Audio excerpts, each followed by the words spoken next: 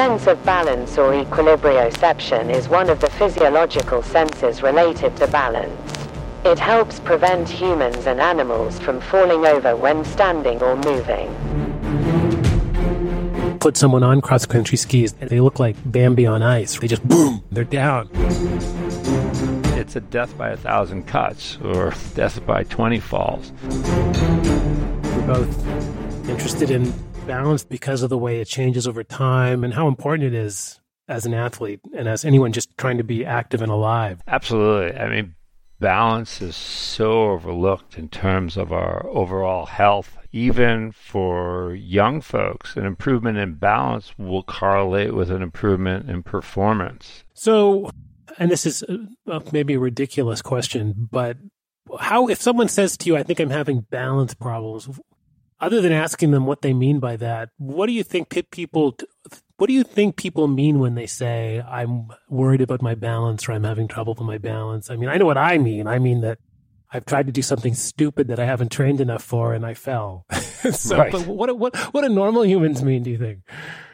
We'll discuss balance because far too many people think that a good exercise program is walking.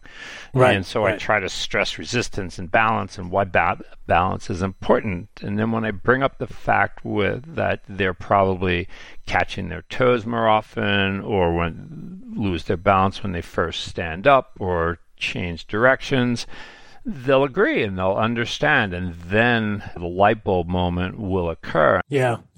I mean, I hear from people who, in particular, people who are taking up an exercise program for the first time. They'll say, I'm nervous about, running because I might fall, or I'm nervous about skiing, which is a sport I love, you do as well. And they'll say, well, I'm nervous because I might fall. So this topic, I suppose, of balance gets embedded in a lot of other things like people's fear of falling, right? Absolutely. When you are a better athlete and hit certain performance metrics, you are proven to have better balance and control. And as we get better at any chosen sport or activity, our balance will innately improve. And that will, in turn, build confidence. Yeah. No one's going to start from a position of high balance and control in a certain activity without previously training in that activity. I used to teach skiing, and when I'm trying to describe to someone what I mean when I say, we'll often look at someone else, and I'll say, you see what they're doing. And people have a tendency to get hung up on where that person's arms are or how far apart their legs are. And these are all useful things to notice. But the main thing, if I look at what I'm looking at, if you know what I mean, this in a meta sense, the main thing I'm looking at is their balance. I see how they're positioned over their skis. I see how easy they make it look when they hit sort of discontinuities in the slope, whether it's a bump or they go off a jump. You watch someone go off a small jump and land really neat and tidy, and there's no waving of your arms. The poles don't go flying in the air like old-time TV aerials. None of that stuff happens. And that's all balance. But it's the thing that I think in many ways people miss because they get so hung up on almost every activity. They get hung up on the technicalities of, should I be breathing in or out whenever I hit a golf ball? Should I have my hands high or low when I'm skiing down a slope? And so many of these activities really hinge on how well you can balance. Sure. It's back to the basics and the fundamentals. It's a base of support, which is why we see if a soccer player jumps in the air to celebrate scoring a goal, you'll see them land with a wide base of support.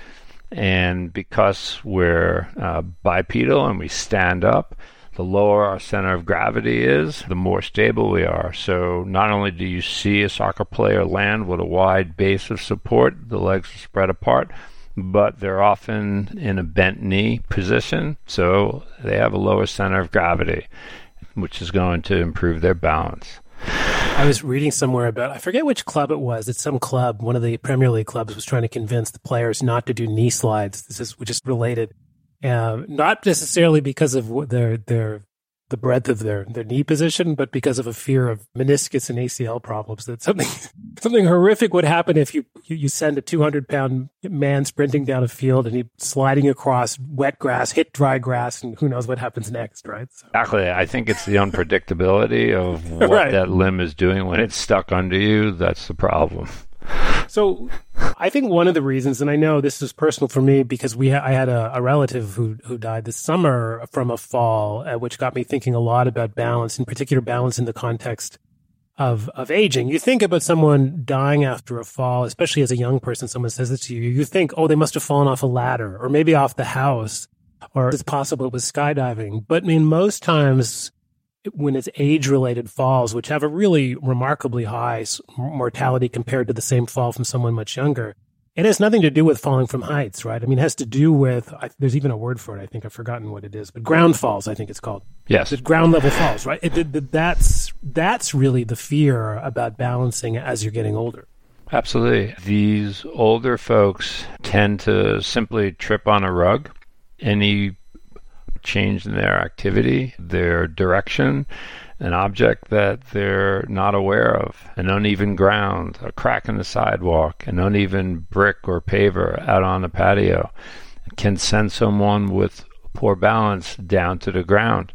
You combine that with osteoporosis and poor muscle covering and a little bit of muscle wasting and atrophy, and you're set up for a significant issue. Yeah, the study that I saw, which was I think from around 2014 or 15, I think it was 1.5% versus 4.5% in terms of the likelihood, sort of mortality after a ground fall. It was roughly a tripling. Again, small numbers. It's not as if every older person who falls, we have a tendency to dramatize these things. Oh, they fell. Oh my goodness, right? But it's not so much that it's that every older person who falls is immediately at risk. It's more that there's a dramatic increase in the risk associated with ground falls with a teenager versus someone, a senior or someone older. Sure. And we need to look at it from a cumulative issue as well, which is a lot harder to study because we take a typical elderly person and they fall and they recover, but they've been now been less active for 2 weeks. So they right. never quite make it back to the baseline where they were at before their last fall. Now they're moving along and they have another fall and they lose a little bit more. And the lack of rehabilitation and exercise and activity leads to worsening of their muscle strength, worsening of their balance and proprioception, and they have another fall. And it's a death by 1,000 cuts or death by 20 falls. As opposed to one specific incident. Right. I think that's the right way to put it. It feels like it's cumulative. So the reasons why, just to be explicit, why it tends to get worse with age, it's all about this cumulative problem. It's also about maybe this sort of being less active and more sedentary leads to you're not challenging the muscles that fire and support balance as often or as aggressively, I suppose. Is that fair to say? Sure. We have issues with balance for various reasons. When we think about balance, we talk about static, steady state. You're standing still.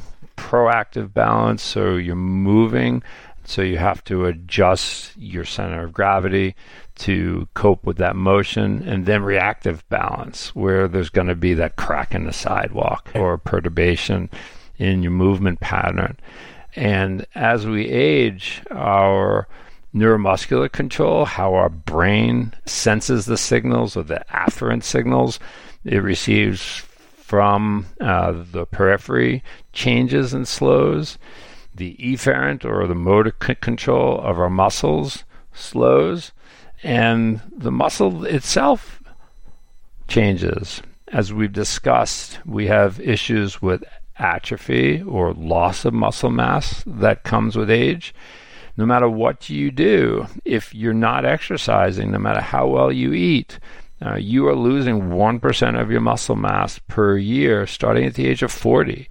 And that's accompanied by anywhere from a 2.5% to 4% loss of power and strength in that muscle. So if you lose the ability to, let's say, dorsiflex your ankle, which is pull your toe up towards your knee, you're going to catch your feet more often. So here's a weakness pattern that is going to lead to an issue with reactive.